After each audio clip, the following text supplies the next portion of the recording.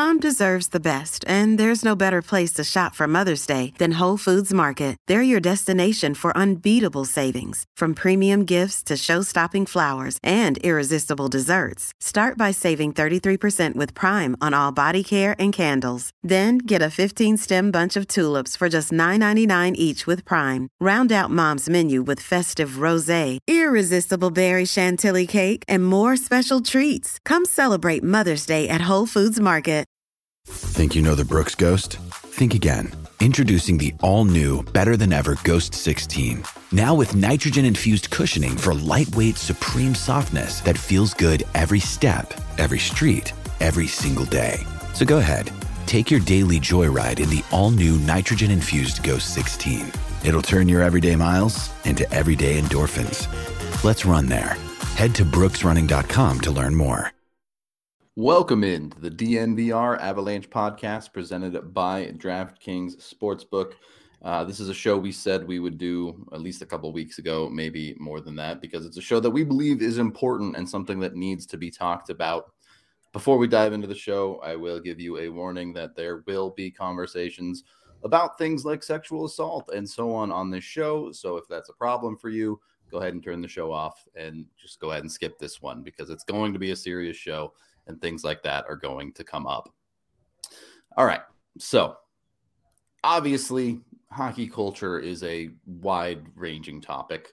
There are a lot of different facets to it, but the one that has been in the mainstream media over the past handful of months and really dating back over the last more than a year now, with Kyle Beach and all of that, has been extremely problematic in the areas of unfortunate sexually assaulting people. So the main focus over the last couple of months has been on multiple Team Canada World Junior teams and what's going on with them.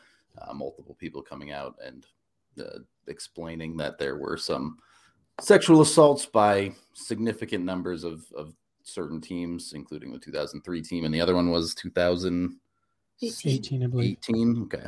Yep. So obviously that's bad. No one here is going to disagree with that. But the conversation is a lot more complex than that.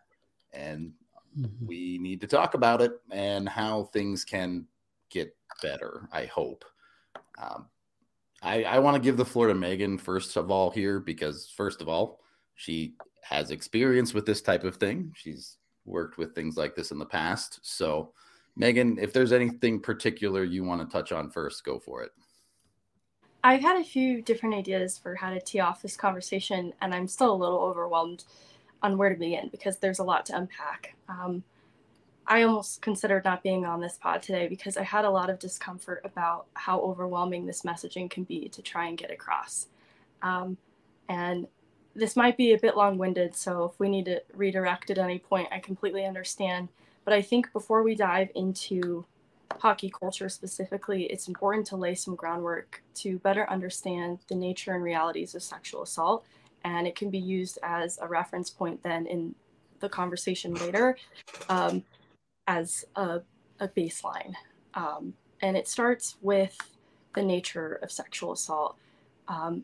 It's something I'm going to probably point to at several points in the conversation, but it's important to understand that there's little physical evidence to connect the suspect to the crime. And by nature, it is difficult for victims to prove, and there are usually no eyewitnesses to corroborate victims' testimony. And as a result, its discretionary decisions are more susceptible in rape than other crimes to the interjection of personal attitudes that we hold towards women. And when we talk about discretion, we recognize that this is our personal beliefs that influence how we talk about sexual assault, and that greater conversation drives how it gets investigated, how we treat victims, and the likelihood of them coming forward.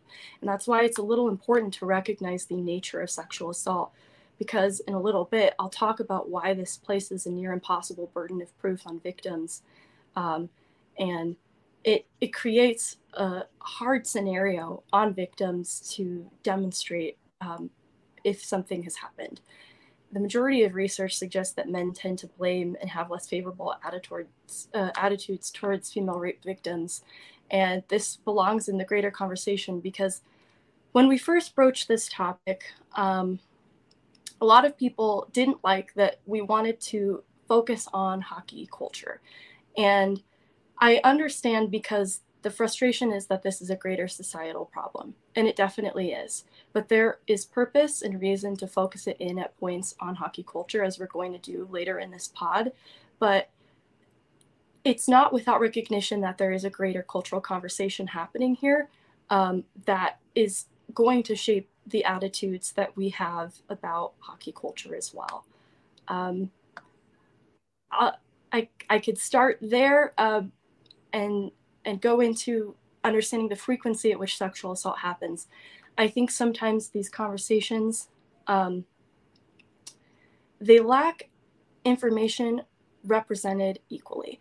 And so there's not really a great understanding of how often sexual assault happens, how often it's reported, how often it goes unreported, and even just the target demographic that is at highest risk of being sexually assaulted. And as it stands in the United States, 90% of adult rape victims in the US are women. Women aged 16 to 19 are 4 times more likely than the general population of victims to be victims of sexual assault. And it's actually an important age group to talk about, that 16 to 19 age range, because a lot of the research we have surrounding sexual assault focuses on college-aged women in college for a reason, and it's because it is a hotbed for sexual assault. And this relates to Hockey Canada because of the age group of people competing at the junior pro level and the age of victims involved. This is the highest risk category for victims of sexual assault. It used to be something like 1 in 3 women in college are likely to be victims of sexual assault, and that number is sitting somewhere at 44.2% now. As a whole, outside of that college age demographic, it's looking like something more like 1 in 6. And with respect to victims who are men, the number is also shocking. I think it's something like, as a whole, 1 in 10. And when we redirect the conversation to hockey culture specifically, there are really important components to focus on both men and women in ways that both are likely to be victimized in that discussion of hockey culture too. This is going to be where we bring Kyle Beach into the conversation too, because there are lots of similarities too when sexual assault victims are men and women. Similarities in why it is that they are not likely to come forward, similarities in the trauma response that they experience. And I believe that a lot of the research surrounding men as victims too is probably undiscovered because of that shame component. So that is something also worth talking about a little bit later. But the other part of why this greater cultural conversation is really important and why I'm laying this groundwork a little bit is also the law enforcement angle and how the criminal justice system often handles sexual assault. Most individuals who experience a sexual assault don't report it to the police, and those who do have expressed dissatisfaction with the criminal justice system. Arrest and sentencing almost never occurs, and victims often describe re-victimization in coming forward. So that is a reason why victims oftentimes don't come forward. I think there was a study between 1995 and 2013 that found 80% of college women did not report their sexual assaults. And the low conviction rate has a lot to do with how prosecution happens and when prosecutors decide to take on cases and prosecute them. And that starts by pointing back to the nature of sexual assault being difficult to prove. And then it falls on the shoulders of the victim and their credibility. And that's where it begins to get difficult. There's a lot of problems. Oh yeah, absolutely. So sorry. No, you're good. You're good. And I didn't want to cut you off, but that was something that, as obviously we talked about that we were going to do this yesterday.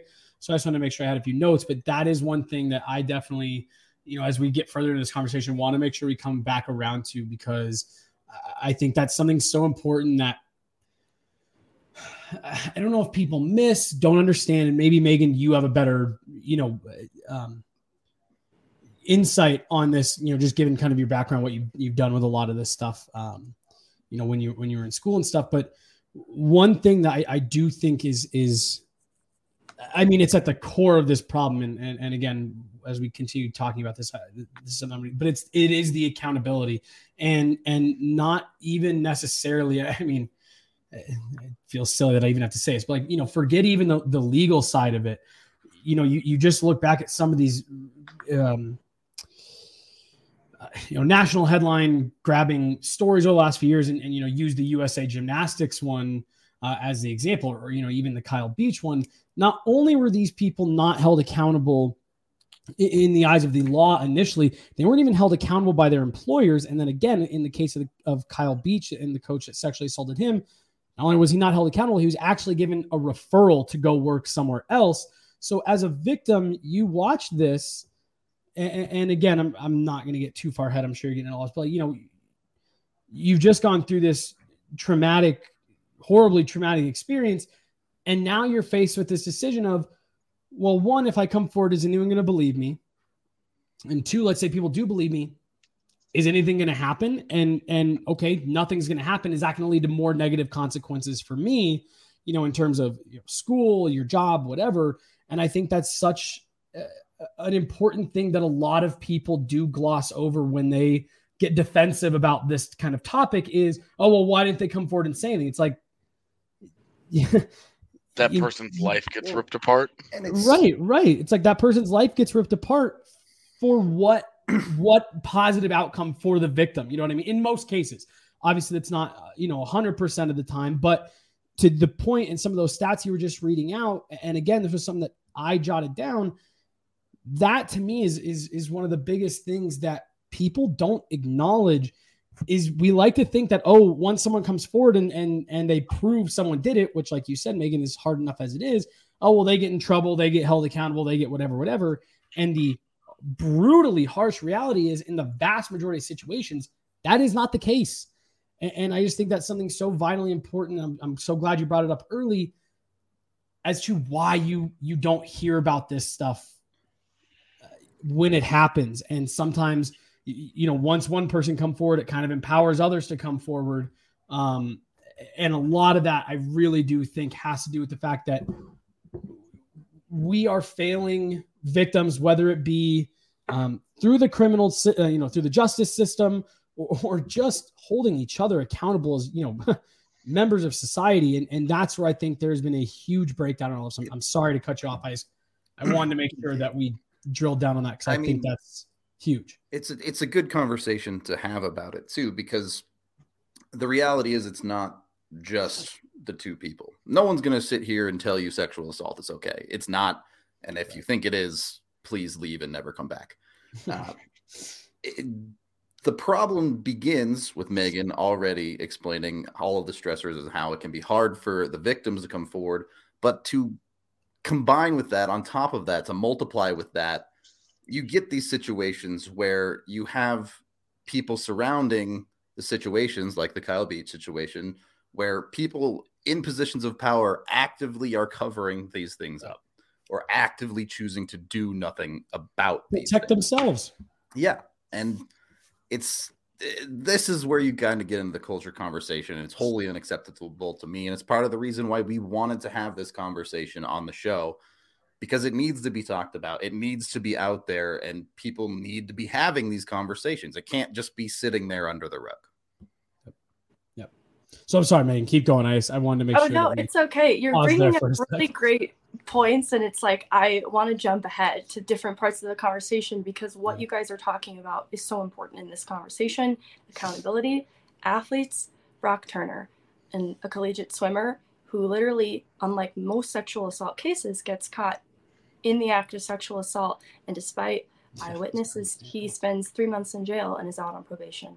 It sends a really defeating message to a lot of victims, because that is not often how sexual assault happens either. There often aren't eyewitnesses, and so it's not as clear-cut a case. There's progress that has been made in the criminal justice system, though. In this arena, there have been rape reform laws and special victims units and prosecutor offices that specialize in sexual assault. And so these things have driven progress, and there are more people reporting sexual assault than before, I think, as a result of that. But the issue is still the attitudes. And because I alluded to it being discretionary, it is at the discretion of law enforcement, and that really leans heavily on our uniformed officers responding to someone reporting a sexual assault using good discretion, and that is shaped by attitudes that they have about the victim. And reports of sexual assault are investigated more thoroughly if it was a stranger who was the assailant than if the victim knew that person. And if the victim knew that person, that's a really loose definition. In the eyes of law enforcement, it begins to chip it away at credibility in what I call a credibility clock, and it begins ticking. If a victim does choose to come forward and report a sexual assault, it begins ticking the moment they report it. And there are things called high-risk behaviors. Women who engage in high-risk behavior or risk-taking are less likely to be viewed as genuine victims in the eyes of the law if we begin to introduce things like drinking, drug use. For the purposes of the Hockey Canada conversation, drinking is going to be a huge piece, because in everything that I know to be true and what I have heard, not only from the 2018 and 2003 allegations, but what I've heard firsthand and have seen and have observed, alcohol is an accelerant in all of these things, but it serves to harm victim credibility if it was present. And so that's where we get into this fallacy of the perfect victim. The first thing to consider is the trauma response that sexual assault causes, and it can be in the immediate fight, flight, or freeze. And this is why it's hard to set expectations about how a victim should respond during the assault. And, you know, they don't have the wherewithal to be thinking of collecting evidence during the assault. Sometimes they're incapacitated. They don't have agency over their body. There's a lot of reasons for that. And then immediately following, I pinpoint shame and denial as two other things that can be hurdles that prevent victims from coming forward or being taken seriously. And the shame is that instinct for a victim to immediately shower following a sexual assault. It's a disturbing detail in the 2018 allegations from Hockey Canada because the victim was instructed to shower in her allegations. And this is something that removes physical evidence and is harmful, but it's related to this shame response. And then denial, which points to the timeliness that a victim might have in coming forward, because not everyone who is a victim confronts the reality that they've been assaulted immediately after it happens. And this can take any length of time for them to acknowledge what has happened to them. And that's why sometimes we hear of victims coming forward at later dates. There are so many reasons why that might happen. And once you get past the hurdles of the trauma response, if a victim does have the consideration to get a medical forensic exam, there are even more hurdles that are present at that point too. The sexual assault kits are offered in different arenas, and depending on where a victim goes, if they go to an emergency room, there are different levels of expertise that people have to conduct these examinations, and they can be a bit invasive. The immediate examination can be quick, but the forensic evidence collection for the sexual assault kit can take 1 to 5 hours. And then you leave it in the hands of the person who conducted the exam too, in hopes that they're going to do it effectively and correctly. But the other hurdle, which is only made worse in a pandemic era, is that there's a serious backlog at crime labs that delays processing rape kits and can render them worthless in investigations. This was a problem that predates the pandemic, so I imagine the backlogs are even worse now, but it was estimated that hundreds of thousands of kits sat in police custody untested in present day time. And so there are a lot of hurdles as far as because these have genuinely helped bolster investigations, the presence of a sexual assault kit, but there are so many hurdles to get through to even get to that point, and then there are just even more hurdles in the process behind it. And it is for those reasons that the investigative process and the criminal justice system are really difficult angles.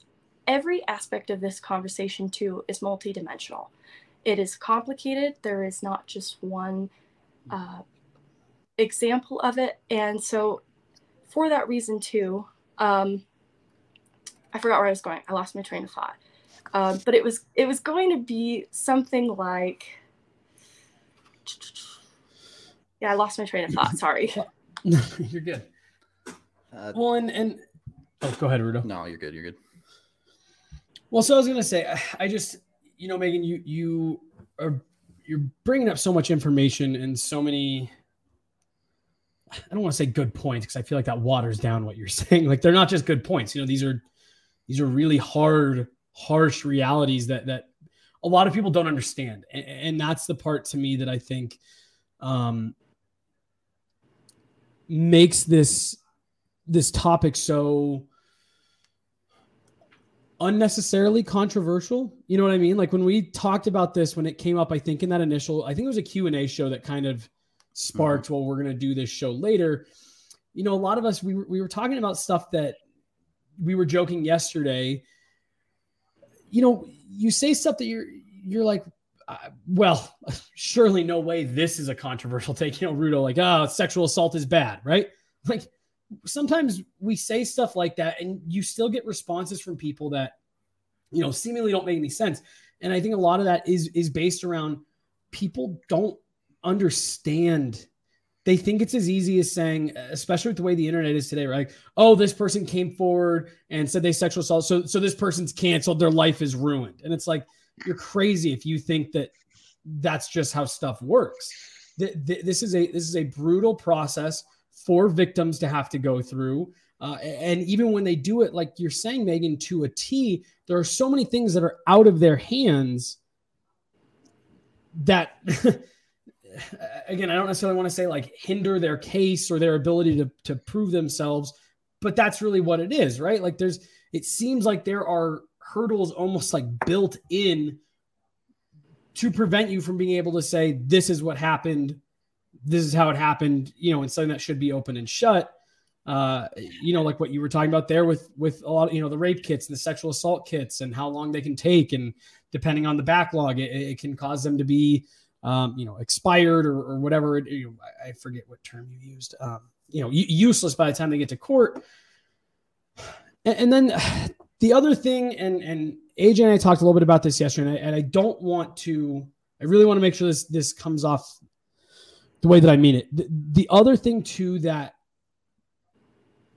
just adds to the huge number of unfortunately huge number of victims that you're talking about is you do have those there, and they're very rare. I do not want to make this sound different than how I mean it, but you do have those very rare instances where someone does come forward and make up a situation, make up these allegations or whatever, and they're completely false. And again, those are very, very small. I'm not trying to say that applies to anything we're talking about here, but that's just another hurdle that actual victims are then forced to fight through. The old phrase, one person ruins it for everybody. You do have these very small numbers of men and women who will go to the police and kind of take them down this trail that ends up to be nothing.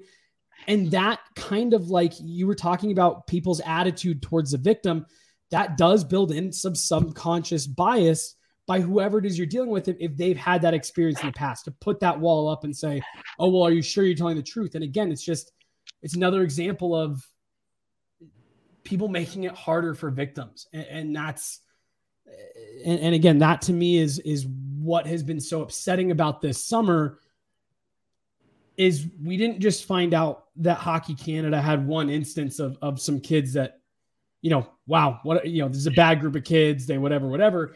No, we're finding out this has been going on, and you wonder how many times have they made it harder for victims internally by, just through their processes or whatever, not believing people, this, that, and the other. And it's just so frustrating when you see, and this all came to because you were talking about the hurdles that are seemingly almost like built into the system. And then you just start thinking about the man-made hurdles. What do we add to it that makes it more difficult for these victims to feel comfortable coming forward, to feel like they're going to be believed, and to feel like they're going to get some justice out of it?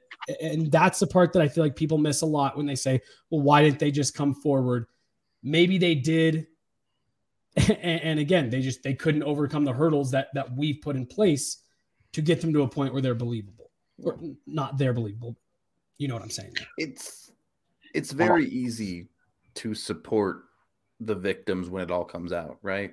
Like once Kyle Beach's stuff was all out there in the public, of course, everyone was like, yeah, obviously we're taking Kyle Beach's side. Obviously we're here for him. But the reality of is when it actually happens and that information gets stifled or doesn't come out for whatever reason, very, very often those people aren't getting the support that they probably need and certainly deserve. Yeah. I'm glad you brought up false allegations, Jesse, because it is an absolutely important part of this conversation. The reality is that they do happen. And the reason they belong in this conversation, and the reason I want to talk about it in this way, is because I think the cultural conversation that we have about sexual assault doesn't weigh false allegations proportionate to everything that else that I just described, with the frequency 100% thought happens and this goes unreported, the low conviction rates.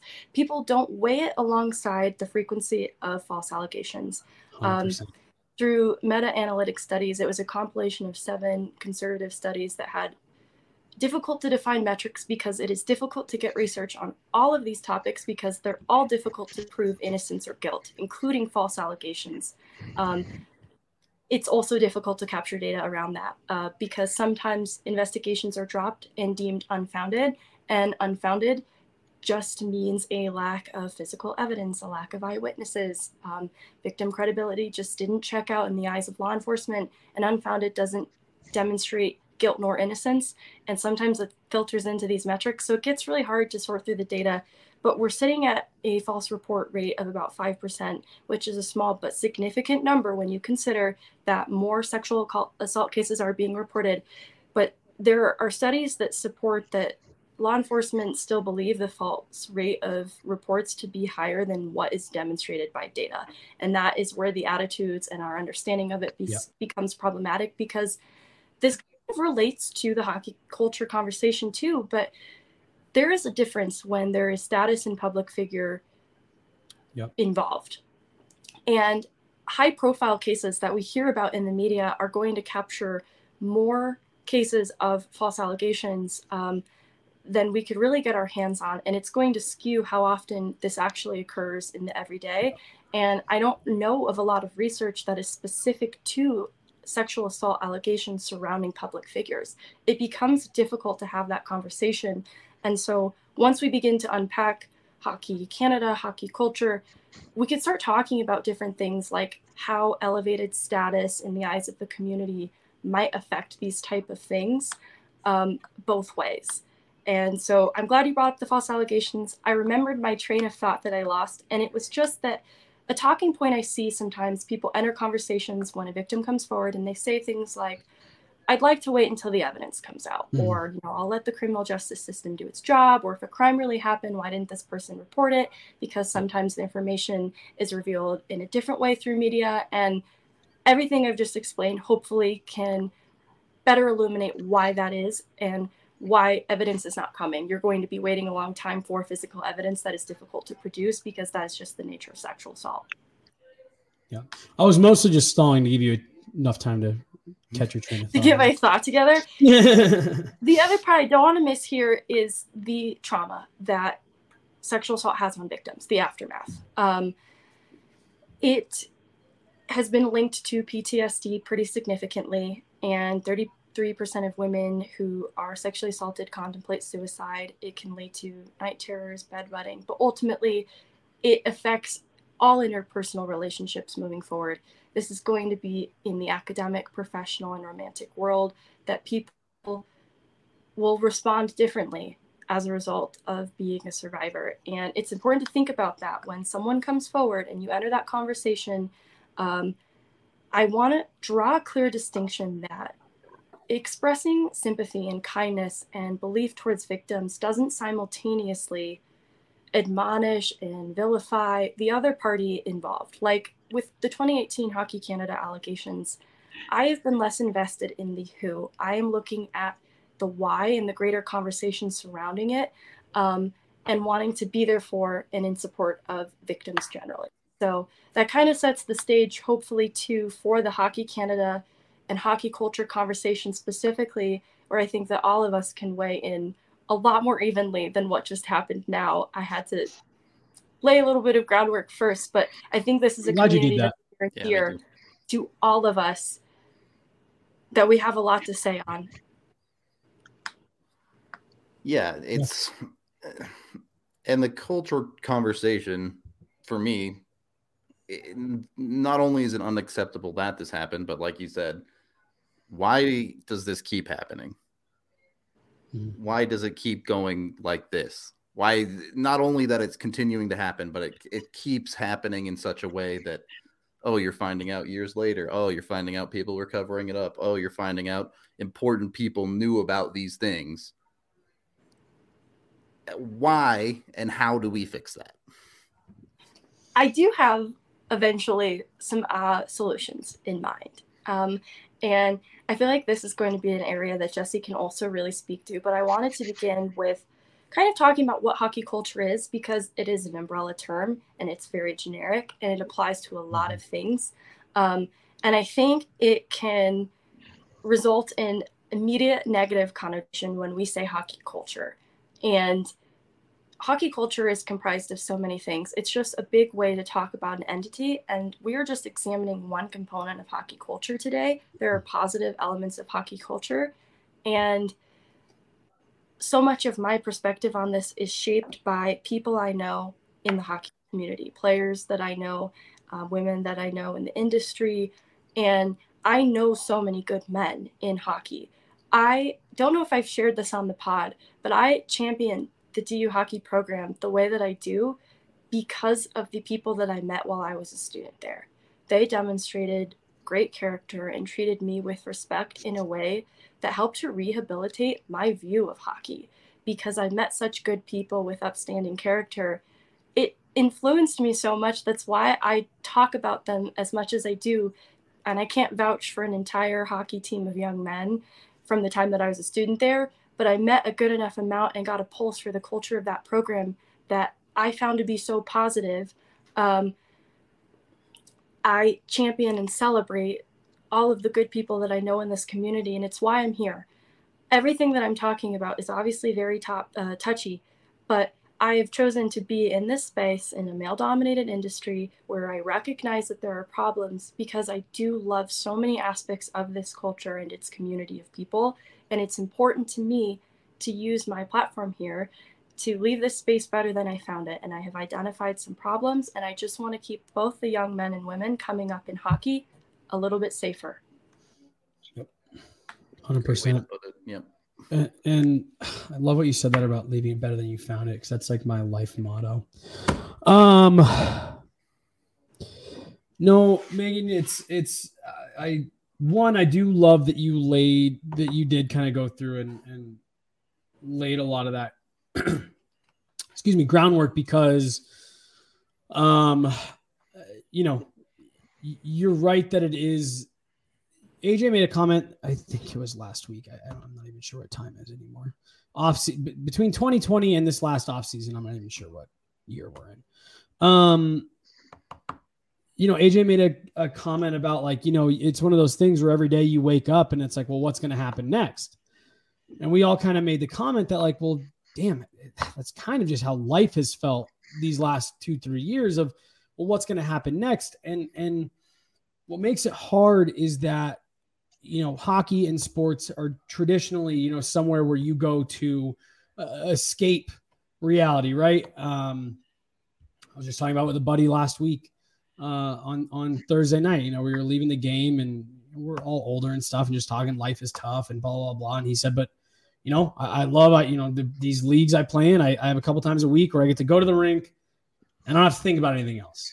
I just get to go to the rink and have fun. And what's been so upsetting about a lot of the stuff that's come out of the last couple of years is the rink doesn't feel like that every time you're there anymore, right? Like, there's been times over the last couple of years where you go to the rink, whether it be the Kyle Beach stuff, the Hockey Canada stuff, and that's what people are talking about, because that's what people should be talking about. It's a problem and it's present in that community, and that's what's so upsetting and frustrating for me is that, the problems of real life are showing, hey, these are problems that exist not only everywhere, but they exist within your circle.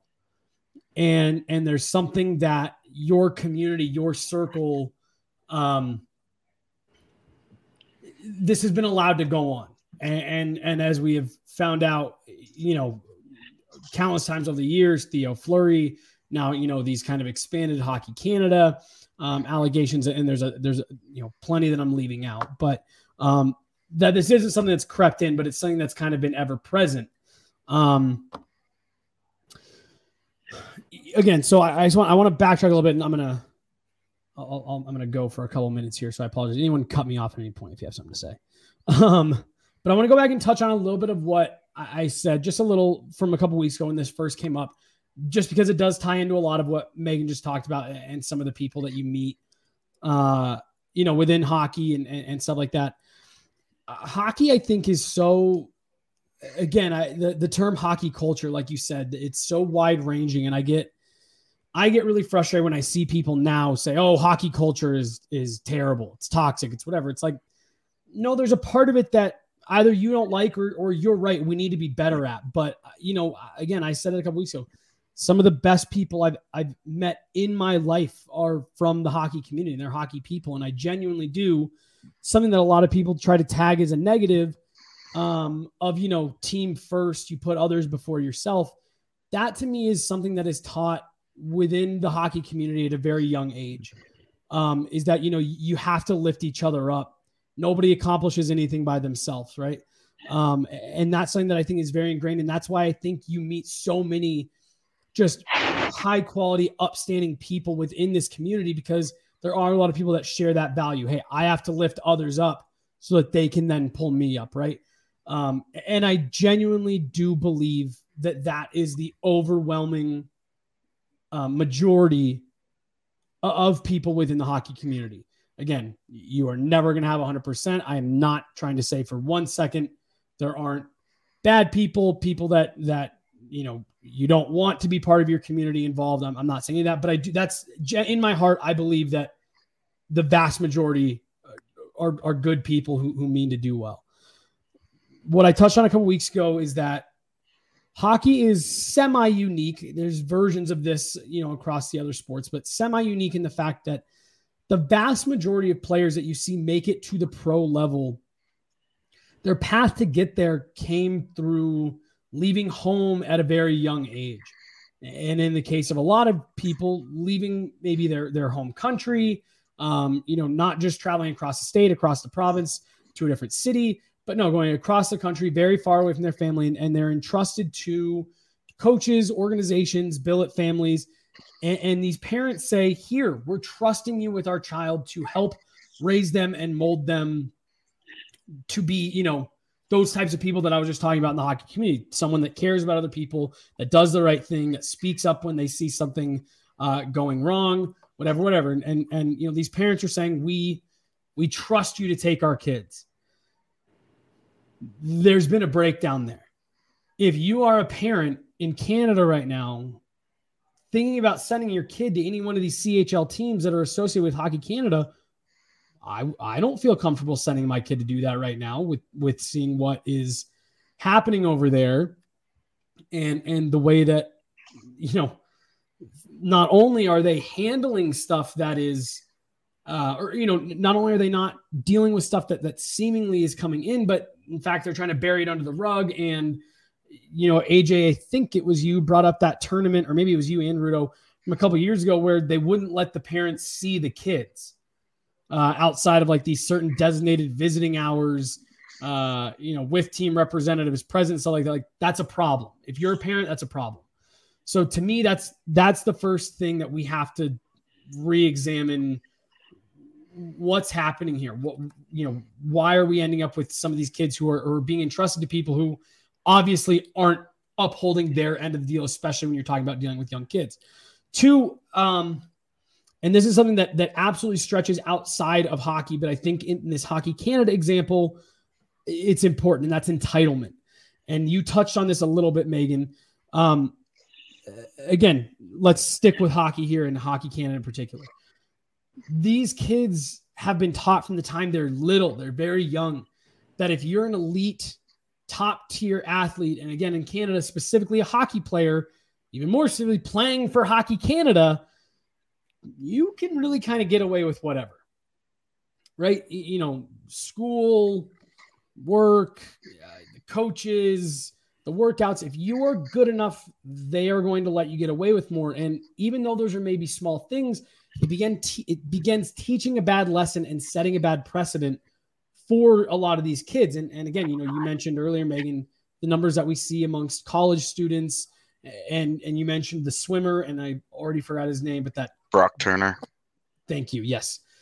Again, top tier athlete at his school, Division I, scholarships, this, that, and the other. These kids are told you can do whatever, right? You can do whatever. And then we see it once they get to pro sports. How many times do we see pro athletes get caught for something, guilty, red-handed, and they get off with a slap on the wrist? My go-to in terms of recent memory is the Broncos' Melvin Gordon. DUI, convicted, caught. And the NFL came to him and said, hey, Melvin, so sorry to bother you with this. When would be the most convenient time for you to serve your suspension, this year or next? That is not, that's not accountability. That's reinforcing to someone, you can do whatever you want. You can get drunk and speed down the highway. And we see the consequences in Las Vegas over this last NFL offseason. That kid was told too many times you're okay to get away with it until he killed someone. And again, you go back to this Hockey Canada situation. They've now seen the precedent set with past teams.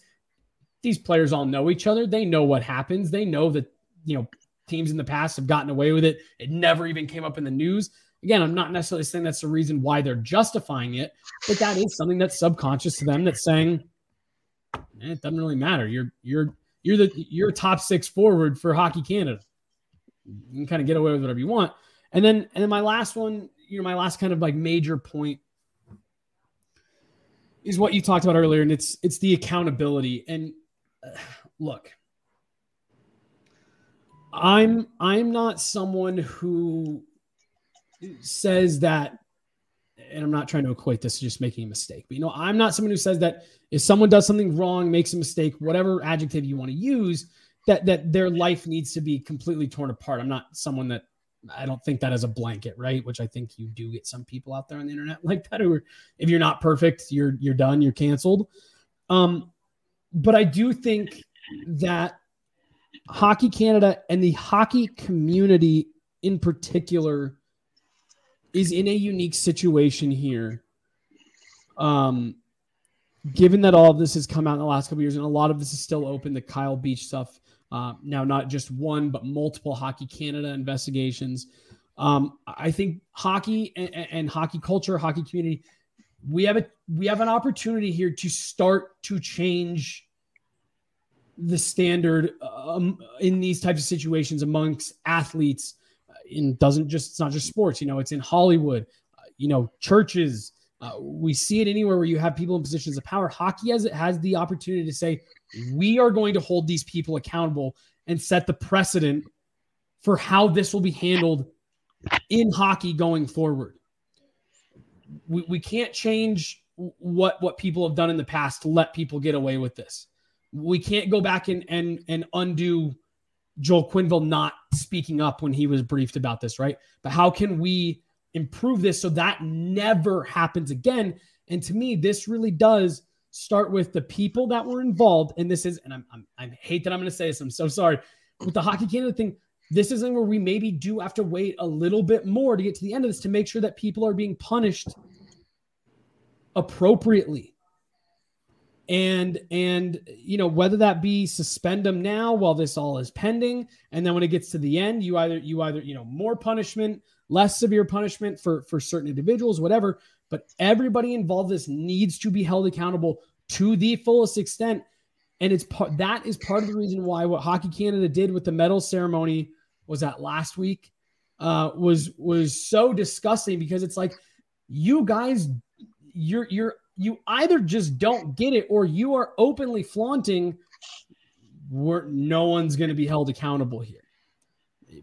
These are the people in position of power, and they're going to stay the people in positions of power, which means nothing really is going to change. Again, I mentioned the U.S. gymnastics thing earlier.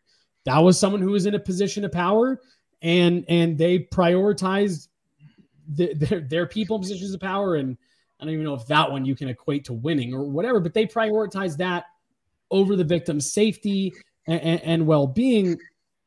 And again, we already got into why people don't believe victims and things like that. But this is something where, again, I just mentioned Joel Quenneville, one of the few things where it's a positive the way the internet works.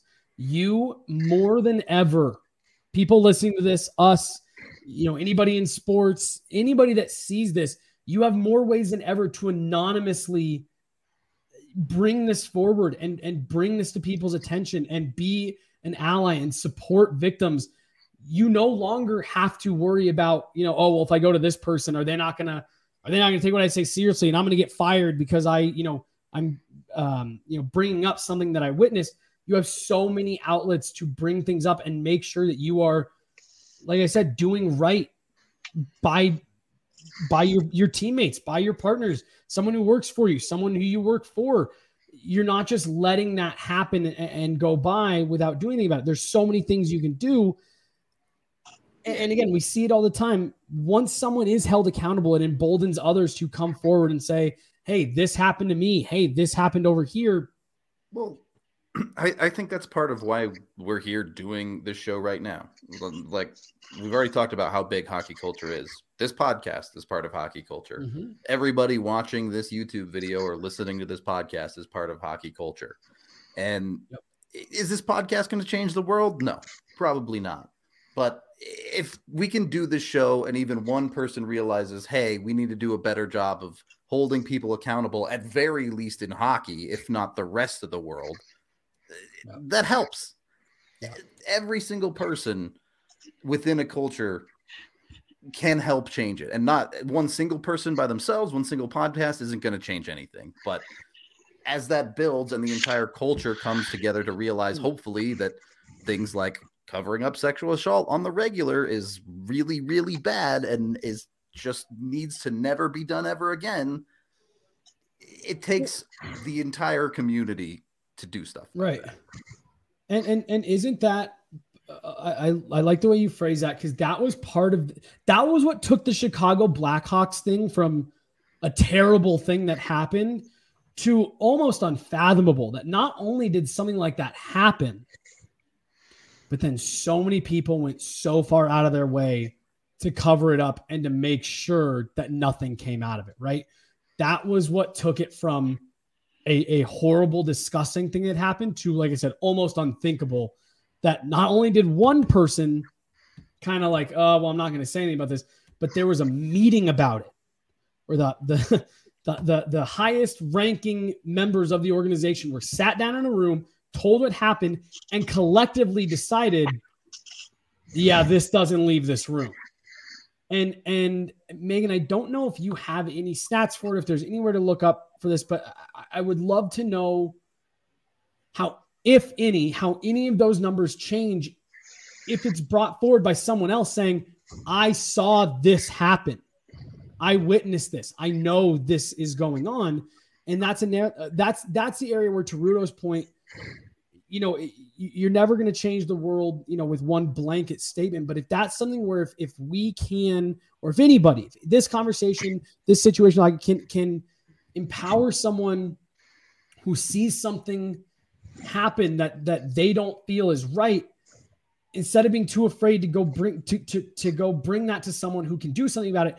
If this conversation, not even saying ours, just the conversation, the overarching conversation, can empower someone to say, I'm going to go advocate for this victim, you have no idea how that changes any of these. If someone were to speak up on behalf of the victim of this 2018 Hockey Canada thing, when it happened, how much more seriously is that taken? If someone's coming to Hockey Canada saying, I saw this, I know I saw it happen, we need to do something about it, or I'm going to go, I'm going to go find someone who will do something about it. There has to be consequences for this. And the biggest problem is, and this ties back to a lot of what you laid out, Megan, so much of this gets away consequence-free. And until we find a way to start there. It's in my opinion, and someone tell me I'm an idiot, but if we don't start there, it's really hard to take that next step. I think it has to start with transparency, because when you start at the top of Hockey Canada and you find out that they're taking dues, they're taking Hockey Canada dues from kids and families all across the nation, and they're putting it into they're taking some of that money and they're putting it into a slush fund for settlements in situations like this that they can keep private, that include things like NDA, so that nobody can talk about it. That's the kind of thing, man, where you're like, look, this you're not trying to prevent this from happening. You're trying to prevent it from getting out. You're not trying to punish the kids. You're not trying to change the culture. You're not trying to hold these kids accountable for for acting a fool, for ruining somebody's life. Because the thing that one of the many aspects of the Brock Turner case that was unbelievably infuriating was that everybody was so concerned with the future of Brock Turner. Everybody, this is going to ruin his life. This is going to tear him down. He's never going to recover from this. And there was no thought given to what the victim's life became of it. And there was so much concern. Oh, Brock Turner's got such a bright future. Well, because he was going to be a swimmer, because he might have gone to the Olympics. He had such a bright future that his victim didn't have a bright future. And when you're talking about kids who are on track for pro careers, certainly anybody that puts on Team Canada's sweater and goes to the WJCs is at least on track to some kind of a pro career in the sport of hockey. And so much gets, these kids, they made a mistake, and their futures get prioritized while the ashes of the lives of their victims get stepped on by everybody passing through the case. And it's infuriating because the people at the top are so busy trying to stay at the top that they're not doing their jobs. They're not making it a safer place. They're not doing that. And that's where it's on us. It's on us as a society. It's on us as individuals. It's on us as a podcast. It's on us as the DNVR Avalanche community to make it a better place where we can. If we can make the DNVR Avalanche community the kind of place that women feel comfortable, and that if anybody steps out of line, anybody acts a fool, then they get held accountable. Then maybe the PHNX Coyotes community and the CHGO Blackhawks community, and that's how it starts. You guys were talking about, this podcast isn't going to change the world, but if the 35 most popular hockey podcasts out there all came together and said, "Yeah, we're holding this accountable. Hockey Canada has to stop. These people have to go. These people can't continue to have their positions of power. They can't continue to make decisions. They had their opportunity. They blew it. They have lost the privilege of being in a position of power in this community because they proved they can't handle it." And that's where you have to have that transparency at the top. You have to believe that the people in power have the best interests of everyone at heart. And I don't feel like in Hockey Canada, I certainly don't feel like in USA Hockey, when they just disregarded John Van Beesbrook's history and gave him a position of power, and we're like, "Oh, great, yeah, it's all good, man." I don't feel like they give a shit. I don't feel like the NHL gives a shit. It just doesn't seem like a thing that is taken seriously enough. You just saw in the NFL, Deshaun Watson got 11-game suspension. Yeah. 11 game, not even a game per reported victim. It was half a game per reported victim. Unbelievable. Whole thing is offensive. And so I think that we start with us. And if we can all build it all together, if we can all band it together, and we can stop this clamoring for like, "Oh, well, we need the evidence." Megan gave a great example at the start of the pod why that is so difficult to produce. Why in situations like this you do take that leap, you believe what you're hearing, and you go through the process and blah blah blah blah blah. But it's a process, as we mentioned. It's flawed. It's set up to fail victims at multiple turns. And that we have to change that. We have to change the people at the top. And all of it starts, in my opinion, with transparency. You got to be more open about everything. You got to not be so obsessed and so wrapped up in, well, this is going to hurt the team. This is going to hurt the bigger goal. This is going to whatever. If you see some bullshit from some of your teammates, you have to report that. You have to hold them accountable. Mm-hmm. And we're seeing all these kids don't know what they're he walks in, a teammate walks in and he sees something. He doesn't know what he's seeing. And so he just leaves the scene and doesn't tell anybody about it because he's just not sure what's going on. He's got to tell somebody. It starts with them. It starts with the adults. It starts with Hockey Canada. It starts with us on an everyday level, making the baseline understanding here that this is not acceptable and that it is a privilege to play in the NHL. It is a privilege to play for Team Canada. It is a privilege to represent your country in the sports realm, and that if you cross certain lines, you lose that privilege. The end. No shades of gray in it. You cross those lines, you ruin somebody's life. Because you think that the victim isn't going to have their life annihilated by this? Every future date that they go on, every future boyfriend, it's always going to be in the back of their mind. Something like this it happened once, it can happen again. So in a situation where they felt like they were safe, they felt like they were with people they could trust, and then they weren't anymore, and their life is in ashes because of it. And we're sitting here concerned about the futures of the hockey players and this and that.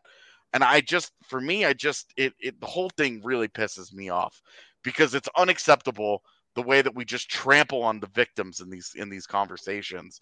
And obviously not to say that that's what our pod has done today, but I just feel like if it starts with all of us on a day-to-day basis. This is unacceptable. It should be obvious that there are consequences here. And instead of doing the right thing, everybody gets into this weird protective, hyper, oh, well, we've got to band together and we don't want to ruin the team and we don't blah, blah, blah, blah. And no, these are privileges in life to be able to get to do this stuff. And you cross these lines, you lose them. It's an interesting conversation there because Jesse did bring up in hockey culture, it is very much about putting the team first and raising your team up. And I think that's kind of a sick and twisted version of it where they feel like they need to protect their teammates in a way. And instead of the feeling should be that's entirely unacceptable and a teammate would never, ever do that. And they need to be removed from the team.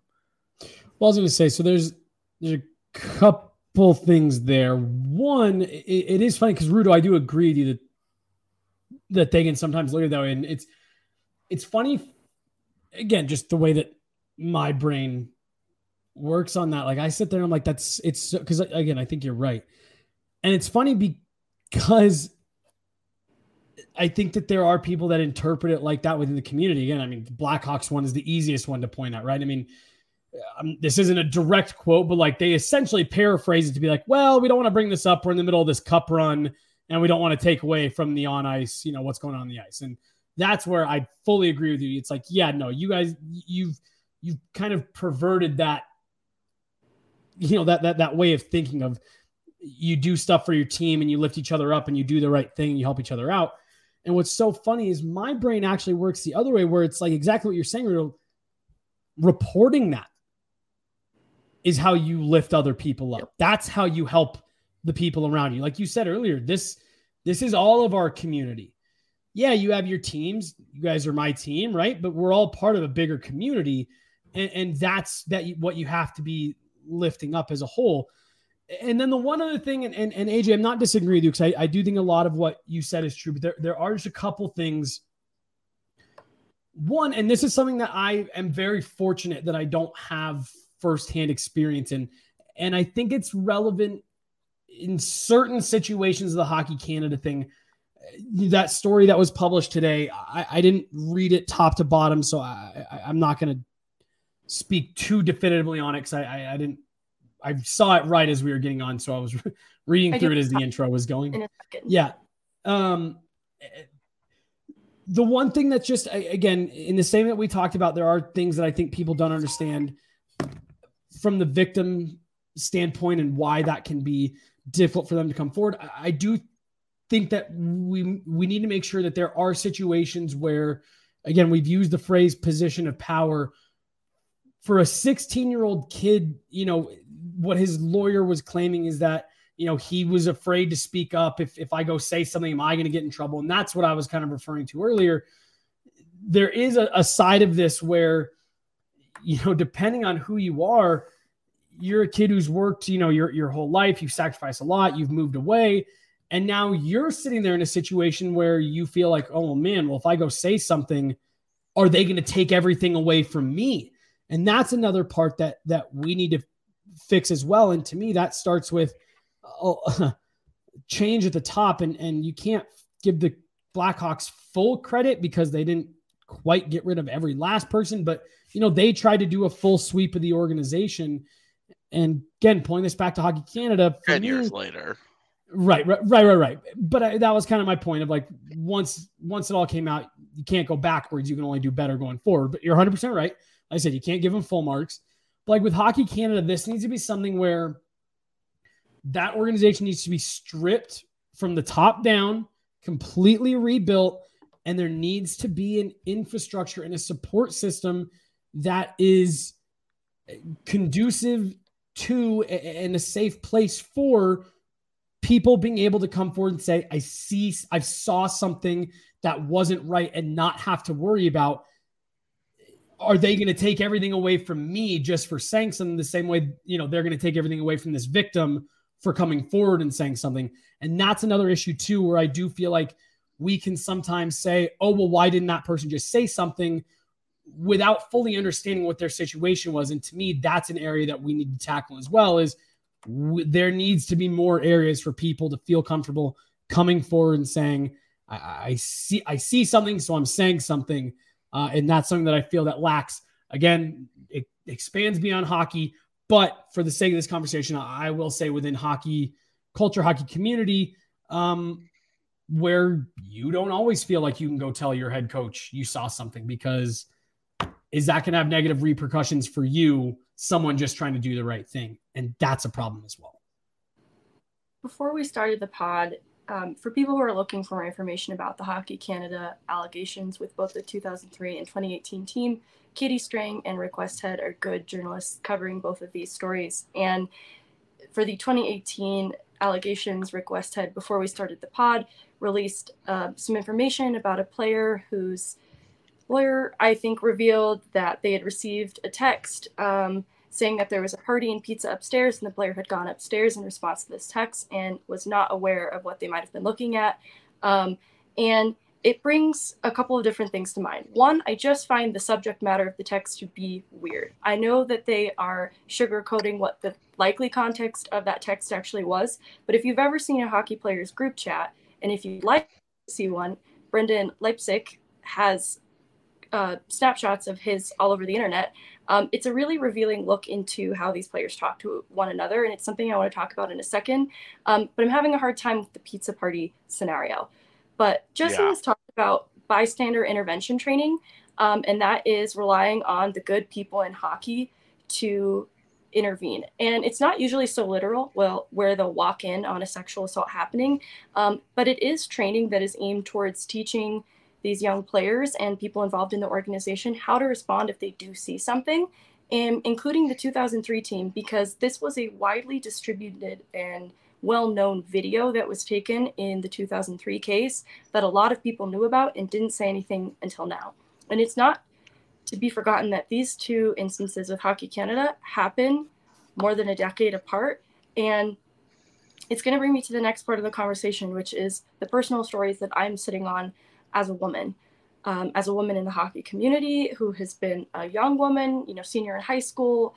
Throughout college is when I began to hear these types of stories, and they actually stem from the USHL and then into the NCAA D1 level, that these stories span across, and some of them are player accounts of different things that they saw from when they were in juniors, and some of them are stories from other women that I've known who've been in experiences where they've seen things, and the details of these stories are so eerily similar to the MO of the 2003 and the 2018 allegations that it is really hard for me to find them anything but conceivable based on firsthand accounts that I know from people who have played in the sport. And it's quite horrific. And so it requires further examination then at what it is about these all male groups specifically that makes them a hotbed for this type of problem. Because as it stands, hockey, the infrastructure of hockey props up a lot of what we're seeing in these cases. And it's obviously not intentional,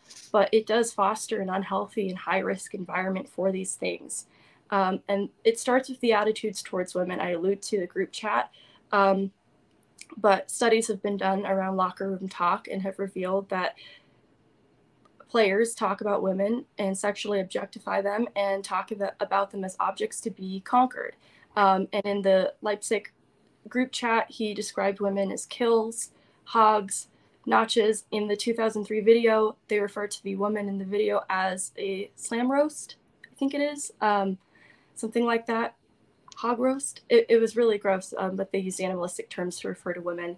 And these are just quick examples that I know to be true of lingo that is used by hockey players and how they describe women. And sports are bound by tradition and code. And this infiltrates sports in a positive way when players adopt different traditions and they become true of an organization, implement traditions over time. But in that too, there are repeated cycles, especially in junior-aged players, where in rookie parties and hazing and initiation that are passed down because of word of mouth from the teams before them that aren't really being interrupted. And there are people who are former players that now hold high positions in hockey that are privy to this because they had a front row seat. They were once a player. They are wise to it. They know a little bit better what to be looking out for. But there's just so much that's happening with drinking culture behind the scenes, unsupervised, with hockey players at that age, that is fostering this toxic environment. And, you know, looking at sports specifically and sports teams, like as recently as 2014, the NCAA didn't even have specific penalties for sexual assault, but they did have penalties for things like accepting free meals and failing grades. And that's as recently as 2014. And more recently than that, the NCAA was allowed to conduct their own investigations into athletes and their problems involving sexual violence. And just last year, the captain of the Western Michigan hockey team was suspended indefinitely after being charged with third-degree sexual misconduct because he had actually been on probation with his school for a prior sexual misconduct incident involving another hockey player and was then reported in another, and now he's suspended indefinitely. And these are discoveries that have come about just within the last year within hockey. We've talked about Kyle Beach. Another is Reed Boucher, Jake Virtanen, and the studies that I talked about earlier, one of them was an American sociology educator out of the Ohio State University, and another that references found that these all-male groups, they were found to be high risk for sexual violence against women, but also for victims. Like these men are likely to be victims themselves. And this brings to mind the Dan Carcillo class action lawsuit against the CHL that was brought about in 2020 that corroborates a lot of both of these things and the duality of these things being true, that these men are also at risk of being victims themselves, as well as being perpetrators. And we've talked about entitlement, and I'm really glad you did, because I think it's hard for me as a woman to really paint that picture, but there is a dichotomy that exists, and it's very us versus them. Even just at the status of junior pro, these hockey players are elevated within their communities, and they're insulated by their communities because of the status that they hold. And as a result, there's a power imbalance that's created. And depending on what school of thought you subscribe to, what happens when allegations are fledged against public figures like athletes is often the reaction of disbelief, right? This is totally unbelievable, because the perception is that sexual assault happens in the interest of sexual gratification. And so the belief is that, well, why would an athlete need to sexually assault anybody?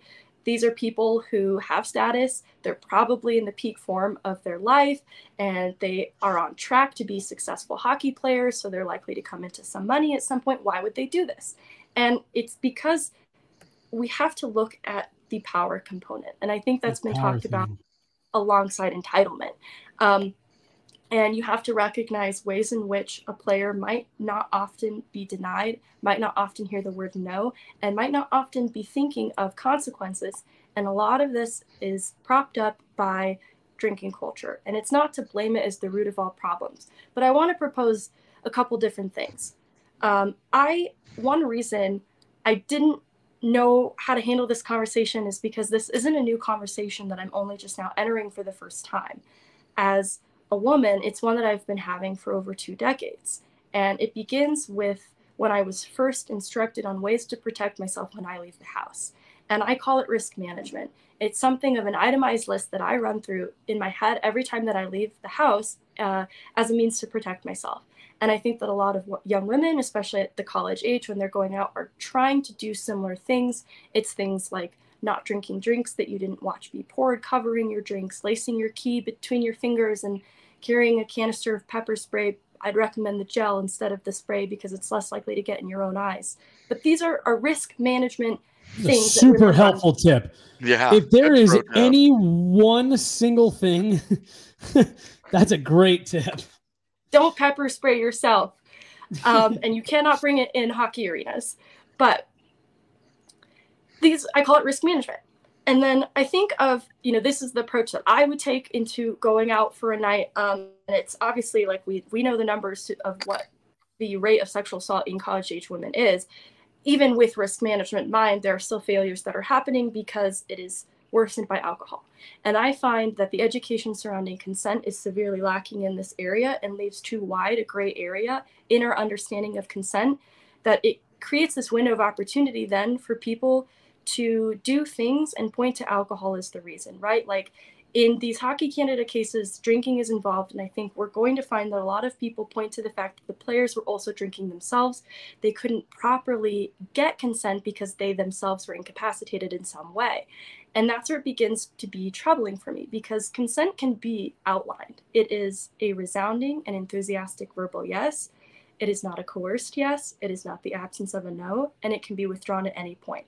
And if you look at that in terms of risk management, kind of similar to that list that I was talking about a second ago, if each of us, both men and women, treat consent like a risk management list, and we enter nights where we understand that we're going to be drinking alcohol with this risk management checklist in line, we have to then take on accountability that if we are going to drink and we're going to pursue some kind of sexual proclivities, you take on responsibility then for being able to grant and receive proper consent. And if you can't as a result of drinking, then you shouldn't drink.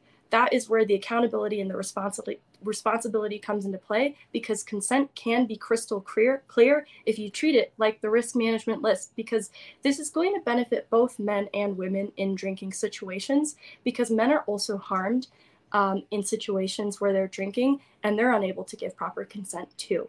This is something that goes both ways, that is a rising problem, I think, in what is creating this hotbed for sexual assault in hockey, and it's drinking. And I think if we treat consent with that clear of a definition, it will help to eradicate some of the problems that we're seeing, but it's also going to be a lot swifter and stricter consequences and recognition too for the people that are involved.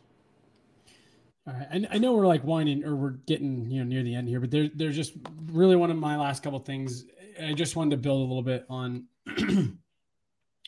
a couple of the points that Megan made there, because I've mentioned it now a couple of times about, hockey's unique in that kids leave home to go stay with someone else. And Megan honestly kind of articulated that better than I've been able to. It creates a really interesting and unique environment that you have these groups of young kids who, again, if you don't have the right leaders and stuff in place, you essentially end up with a bunch of 15, 16, 17-year-old kids raising each other, right? And not just 15, 16, 17-year-old kids, highly competitive, peak testosterone, kids who are teaching each other wrong from right. And it's obviously a problem. And my second thing there, which again, like to me is just an issue with the way, and I don't know if this is Hockey Canada specific. I don't know if this is youth sports, whatever. Like I sit there and you read that pizza party story, right? How is it possible that a group of kids that age in town for a tournament of that status, playing for an organization with that much alleged clout, how does it happen that these kids are even able to pull this off and, like you said, get alcohol and be in the room and be partying? And how are we even being put in a situation where this is a thing? These are 16, 17-year-old kids, and there's nobody keeping an eye on what's going on here. again, like I just keep going back to, if this is my kid, then I'm thinking about entrusting to Hockey Canada, and you're reading this, you're like, no shot. And again, like I hope it doesn't come off wrong, but the way that you were talking about it, Megan, like when you add up some of these factors, it's like, yeah, no shit, this happened. Like, how did we let it get to this point? And we let it get here. And yeah, now we're all surprised by what happened here. Like, when you take a step back and look at some of this stuff, and it's where, we've all been saying, like, we've got to do better along this process. We can't keep putting ourselves in these situations where, this stuff happens. And then to AJ's point, we act surprised. Right. Like, come on, this is on us. I agree with you for the most part, Jesse, that the vast majority of hockey culture is good, but there is at this point enough of a subsect of hockey culture 100%. where this isn't. A lot of people like to think of these situations as one-offs, and it's absolutely not the case. There is a consistent pattern here in a subsect of hockey culture where this continues to happen. It continues to get covered up. We're talking about pizza party texts where there's even systems in place of they already understand potentially what they're doing here. Right. And it just can't be left the way that it is. Yeah. I have some possible solutions, and honestly, a lot of you have already touched on them. The first was the bystander intervention training, and that's not usually as literal as being an eyewitness to a sexual assault unfolding, but it is peers holding their peer group responsible and being trained to identify these high-risk environments and sexually aggressive behaviors, to be on the lookout, and ways in which that they can intervene. The other is clear codes of conduct and sexual assault policies with outlining consequences, consent education, which I've touched on because it remains still a little bit lacking even in the last decade, what I've seen, and shattering the code of silence with easy, confidential reporting tools and consequences for those who know things and are complicit. And then there are programs that are offered to coaches to begin having these types of conversations with their players.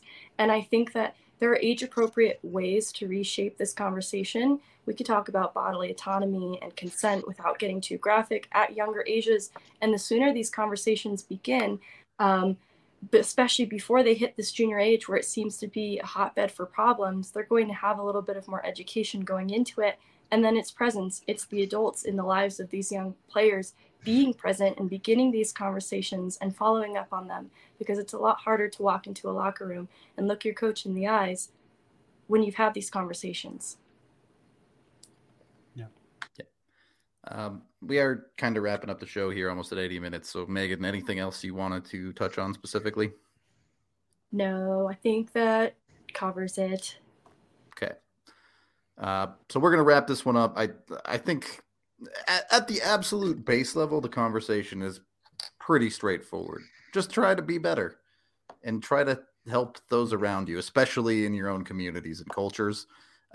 With that being said, specifics we got into on the show are very important. They need to be talked about and they need to be out there in the open. So things like this getting regularly swept under the rug are not acceptable and can't be gotten away with regularly. And that's my kind of final thought here is to me, that's where a lot of it starts, where again, like this is something that, you talk about a lot just in life. Again, there's another mentality that I try to have just in life, but I think it's really applicable here as messed up as it is. We can't change what has happened.